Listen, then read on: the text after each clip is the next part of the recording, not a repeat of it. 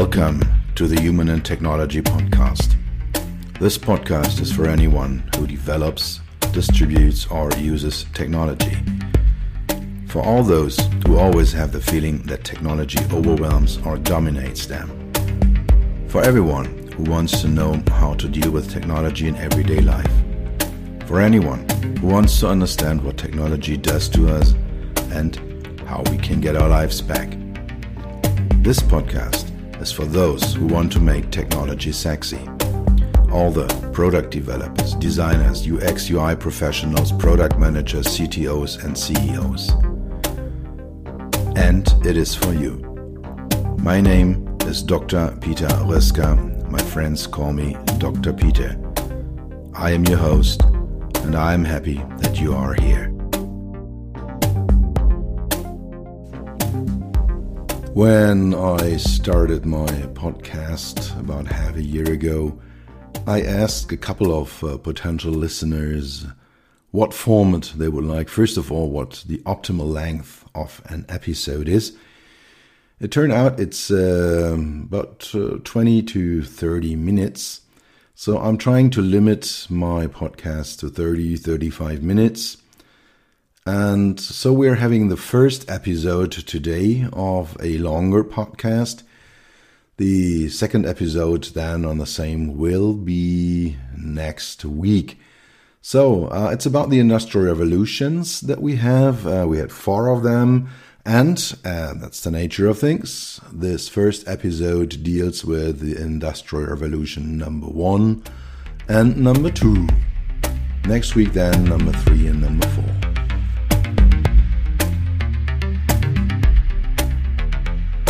The Industrial Revolution happened in basically 4 different steps, called the first, the second, the third, and the fourth Industrial Revolution. Sometimes Industry 1.0, 2.0, 3.0, 4.0. What I will do in this podcast episode is run through the time, have a look at all the different phases, the different revolution, the industrial revolutions we had, and analyze how the relationship between human and machine has changed over time. In the beginning, a quick definition phase. If we talk about the relationship between humans and machines, we should have a short look at what a machine is, what the definition of a machine is. There are basically 2 of them. One is the more academic definition. So a machine is a mechanical or electronic construct, an artifact that is used to complete tasks. We are in situation A and want to be in situation B, and to go from A to B, we need some kind of mechanical or electronic device that helps us to complete this task. And this is not only a, let's say, spatial move from A to B, can also be a mental or a financial or whatever A and B that we have, and we want to move from A to B, we can use machines in that. This is the more academic definition. So the popular definition of a machine is just like a steam engine, like a machine tool, like a robot, like production, construction machines, or maybe even a motorbike. So there is a commercial of Harley Davidson saying, "The machine you sit on tells the world where you stand." So this is can also be a machine by a popular definition. The definition I will use here is very close to the academic definition. So everything from a ball pen to a control room, from a light switch to a vehicle cockpit, all technologies, technology of all types and of all levels of complexity, is a machine. And it always has a purpose. So it's that move from A to B. So I am in London and I want to go to Paris. So I can use a machine, which could be a train or a car or maybe an airplane. That could be as a technological construct, a technological artifact that we can use to travel, for example. Or I have the task to drive, to write the next version of my, the next version of my podcast. So I take a piece of paper and I take a ball pen and write down a couple of words, make me a couple of bullet points that I have as a script to record the next podcast here. So that is also a machine by this definition. A little excursus here. The reason why this podcast is not called the Human Machine Podcast, but the Human Technology Podcast. The reason is that I want to reach very broad groups of people. I want to have very broad listener groups.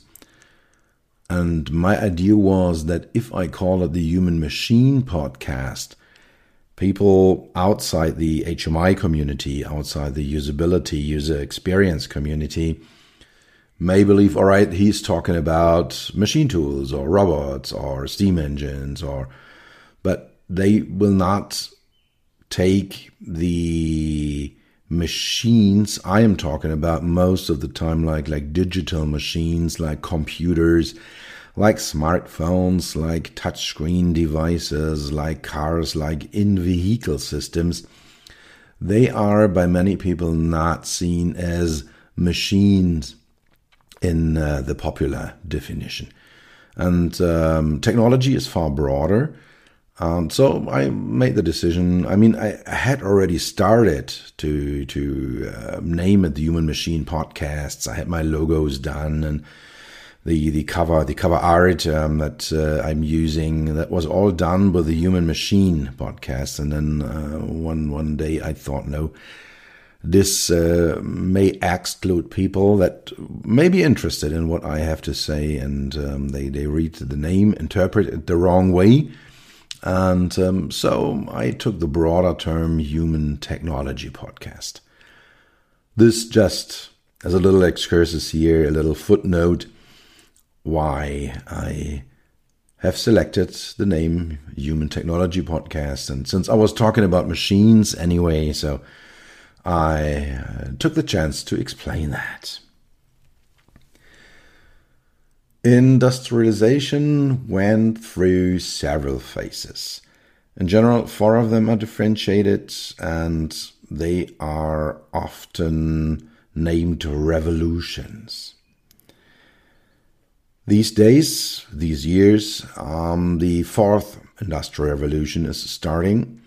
The whole is called the Industrial Internet, which points at one of the special features of the 4th Industrial Revolution. That is connectivity, that is networking.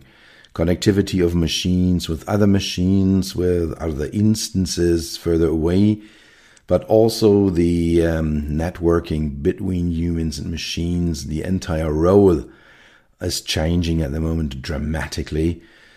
And I will talk about this one at the end of the podcast when I talk about the 4th Industrial Revolution. But now, let's start in the beginning.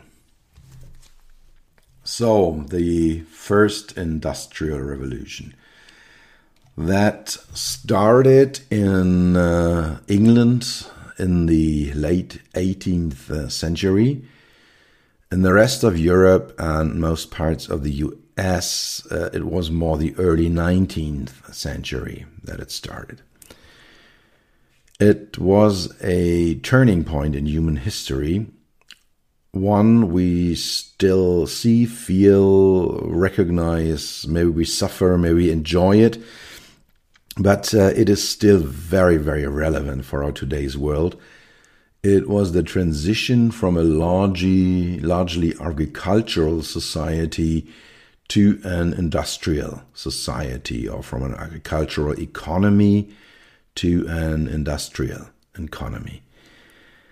So there had been products before, but they were built in manufacturing places, meaning small places, workshops, local little workshops. They were building instruments and tools and technology at that time. And so over the time, the switch from the agricultural to the industrial economy also led to a lowering of the number of small workshops building product. One core factor for this was the invention of the steam engine. That is closely associated with the name James Watt. So the unit watt is still used for power today. So it's James Watt. He was not the original inventor of it, but he industrialized it. He lifted it to a level, the steam engine, to a level where it became universally applicable, where it was possible to use it in different contexts, like industry, like mobility, like in ships or in trains. So James Watt's inventions created the availability of power independent of humans or animals. In agricultural society, you can still see humans or animals pulling plows, working on the fields, delivering the energy to various processes. And the invention of the steam engine, with all the improvement James Watt engineered, that led to the independence of power of humans and animals. Another point connected to that was the invention of the loom and the invention of the railroads, of the trains. Both were powered, at least in parts or widely, by steam engines. So that was an application of it, but there were also many innovations in the looms to create fabrics of all kind, but also in the railroad, other inventions were required to get it going. England was favored by a number of factors. One is it is an island. They had and they still have many ports, and ships were at that time the most efficient and more or less the only means of transportation over long distances. So if you wanted to transport goods or persons over large distances, the ship was the number one means of transport, the number one transport vehicle. And being an island with many ports supported that. England had, which is also probably connected to the high number of ports and ships, they had colonies which were supplying raw materials as ores, coals, cotton. So they had access to this over large distances, and they could import it into England and steer ignite the Industrial Revolution. England has a comparably flat landscape, which eases the construction of traffic routes, of roads, of rails. So once you have all these ores, coals, and cottons transported by ship into the ports, it was comparably easy to distribute it within the country because they had this flat landscape. The population grew They had a more efficient agriculture in the late 18th century. And so there was a high efficiency there, and they had more calories to feed more people. They had more people surviving early childhood. So that there was a larger workforce. There were more people available to work.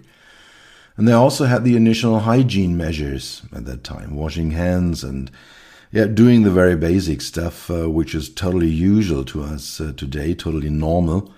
But that was new at that time, and it also led to the fact that more babies survived, that you survived illness, sickness, injuries better. And so more people were available, so they had a bigger workforce. Other points why England was favored in the late 18th, early 19th century is they had a comparably liberal politics. They had an early version of what we see, what we recognize, what we live as democracy today. So they had parliament and they had less restrictions.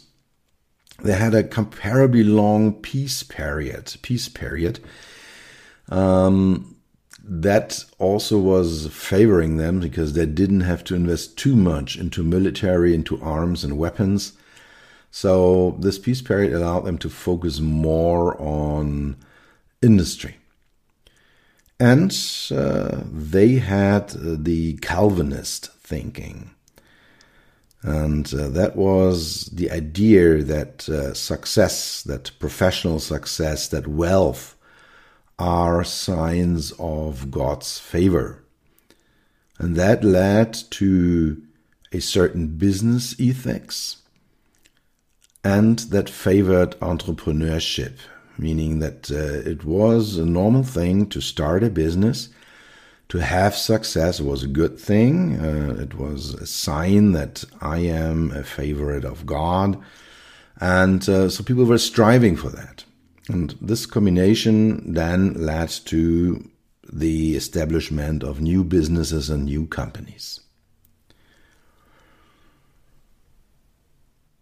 The HMIs, the human-machine interfaces of the first industrial revolution, were extremely weak. The machine totally dictated the relationship between human and machine. It was purely mechanical. It was, all mechanics, and it was a quite rustic implementation of these mechanics. There was a wheel, there was a switch, there was whatever, a lever, and then you had to push, to press, to pull, to rotate it, and something was happening right there where you did it. So the human was like a slave to the machine. The relationship between human and machine was driven by the technically possible. And the machine was constructed on ways what is possible, and then the human with his high flexibility, mental flexibility and physical flexibility, had to adapt to the machine. And so the early industrial revolution had a high price in losing health and life. There was a high risk to be injured or killed during the interaction with a machine. So we had this human is the slave, machine is driven by its limited technological capabilities, and so we had this relationship. Nonetheless, the start of modernization and industrialization in the turn from the 18th to the 19th century has changed the entire world, our entire lives, and it was the start of the hockey stick that we see in technological development. So there had been this mechanical development over quite some time, and then we had the first industrial revolution, and then the entire technological developments, the ubiquity of technology started. And from my point of view, we are still in the beginning of the hockey stick. So we are not really in the steep growth that we have. I mean, we are turning around to that in the last, let's say, 20, 30 years. So we are in exciting times, but they started in the late 18th century in England with the first industrial revolution. Let's move on to the second industrial revolution, or Industry 2.0, as some call it. That begins in the late 19th century. And it is the beginning of the electrification, the introduction of mass production, and the introduction of assembly lines. So this is the differentiator between the first and the second industrial revolution, electrification, mass production, and assembly lines. The electrification, meaning the introduction of electric power lines or the production of electric power, the distribution through power lines, and the realization of the power in electric engines led to the availability of energy locally, right at the machines. And this was a big game changer. So electric machines were far smaller, far less dangerous, less noisy than the old steam engines. And you were able to locate, to place electrical engines right beside the machine. The old steam engines still had one big central engine, and then the power, the torque, or whatever you needed was transported through wheels, through gears, to the machine. Sometimes you had these belt systems. Yeah, you had one rotating line under the roof of a factory that was driven by the steam engine, and then you had a belt down to the machine driving the machine. And that was replaced by the electrification, by smaller, cleaner, and less noisy engines. Another thing that happened during the early phases of the second industrial revolution was the division of labor, the analysis of what are people doing. And that is closely connected with the name Taylor, James Taylor. I'll get back to him in a minute.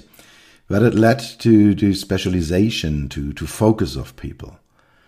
And the role model for this, by the way, were the slaughterhouses in Chicago, where all the beef of the Midwest was turned into meat products. And they had a very strict division of labor. So there were people doing exactly this one thing with the animal, and then it moved on, hanging on chains to the second station where they did something different. And then at the very end, they had this, sausages and steaks and whatever was made out of the cattle that was slaughtered in Chicago. So that was a very early example of a very high division of labor. The US, the second industrial revolution of the USA, was more shaped by this division of labor, by the Taylorism. As I said, there's a guy called James Taylor that in the mid of the 19th century started to analyze work, having a look at people working, and found out, okay, there are people that are good in lifting goods and others are good in turning them around. And so he divided labor into small slices and assigned these small slices to certain persons. So we said, okay, Mr. A is doing exactly this, just one thing, and Mr. B is doing something totally different, and Mrs. C is then doing again something totally different. And that was new at that time. So during the first Industrial Revolution, there was still one person doing larger amounts of work and not just single parts, single slices of the entire process. Opposed to the US in Europe, and particularly in Germany, the second Industrial Revolution was more driven by industries and product. First of all, chemistry and electrical engineering. So the name Siemens, most of you will know the company Siemens today, but that was a guy that introduced electrical engineering, that constructed various electrical products and then started his business. That was happening in Germany, and that was steering or igniting the second Industrial Revolution in Germany. A typical US example is Henry Ford, who introduced the mass market automobiles. So before Henry Ford, until the early 20th century, or even the first 10 or 20 years of the 20th century, the cars were very exclusive, very expensive products, only for a very, very small group of potential users, potential drivers. And they were hard to handle, they were hard to assemble, they were hard to construct. And that was something for the very high-class people, adventurous people. They had a car and they were totally unique with that. And so it was not a mass market product. And Henry Ford introduced the assembly lines into the automotive production. He had the division of work. So there were people working on only very small slices of the production. And with other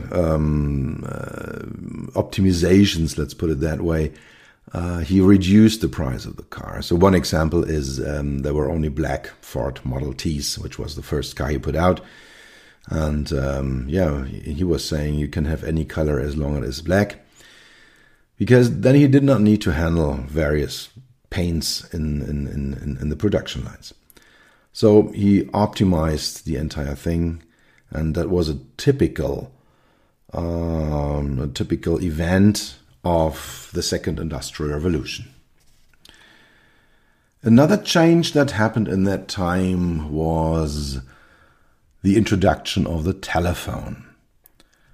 The, let's say, wired data transfer, like faxing, or that had been introduced before, but the communication between different locations that may be far apart from each other by voice, that was new, and that was part of the second Industrial Revolution, because suddenly it was possible to talk to people far away and right away and fast and said, okay, I want to have this question answered. You asked the question, and then the person on the other side of the line was able to answer right away within a very, very short time frame, far faster than any letter or anything else at that time could have done it.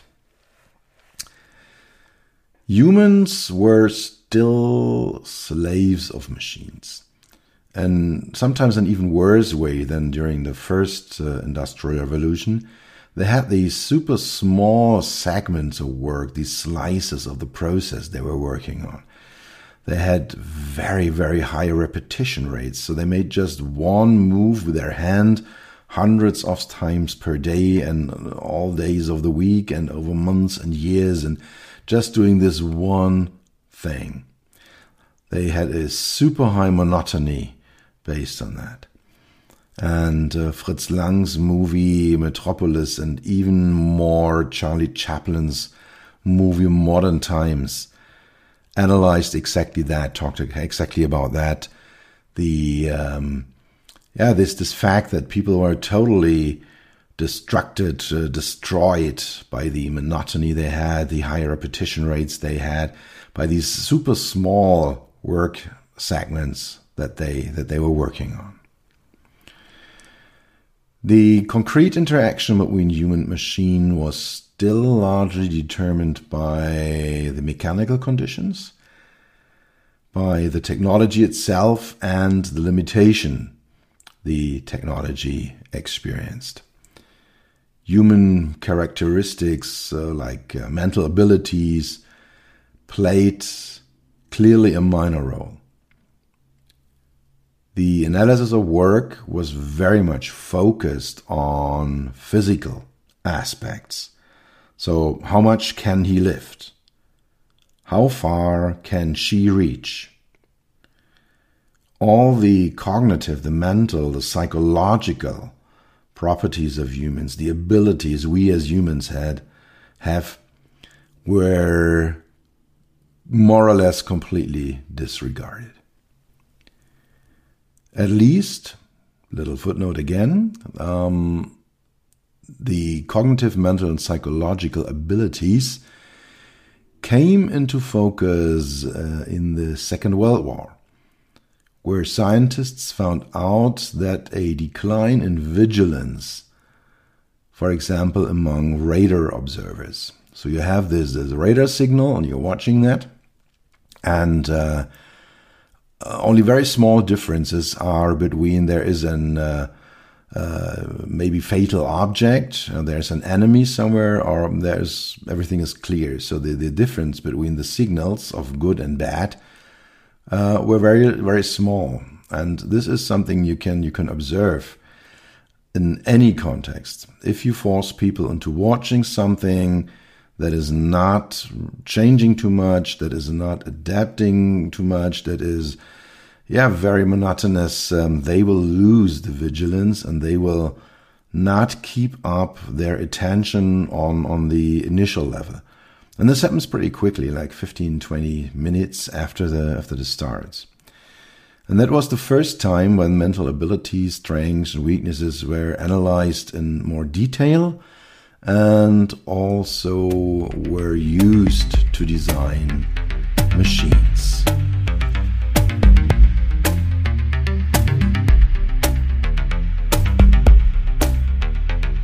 This is the end of the first episode on the 4 industrial revolutions we had.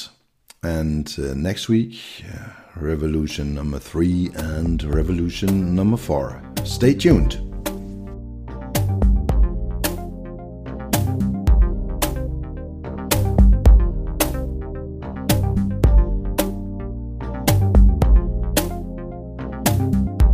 That's it for today. Thank you for spending time with me. I hope you were able to take something with you and do something for yourself that will be forever. For an ongoing exchange, you will find me on LinkedIn and on my websites, peter-rösker.com and beyond-hmi.de. Write me an email on podcast@beyond-hmi.de. Tune in next time, take care, and stay healthy.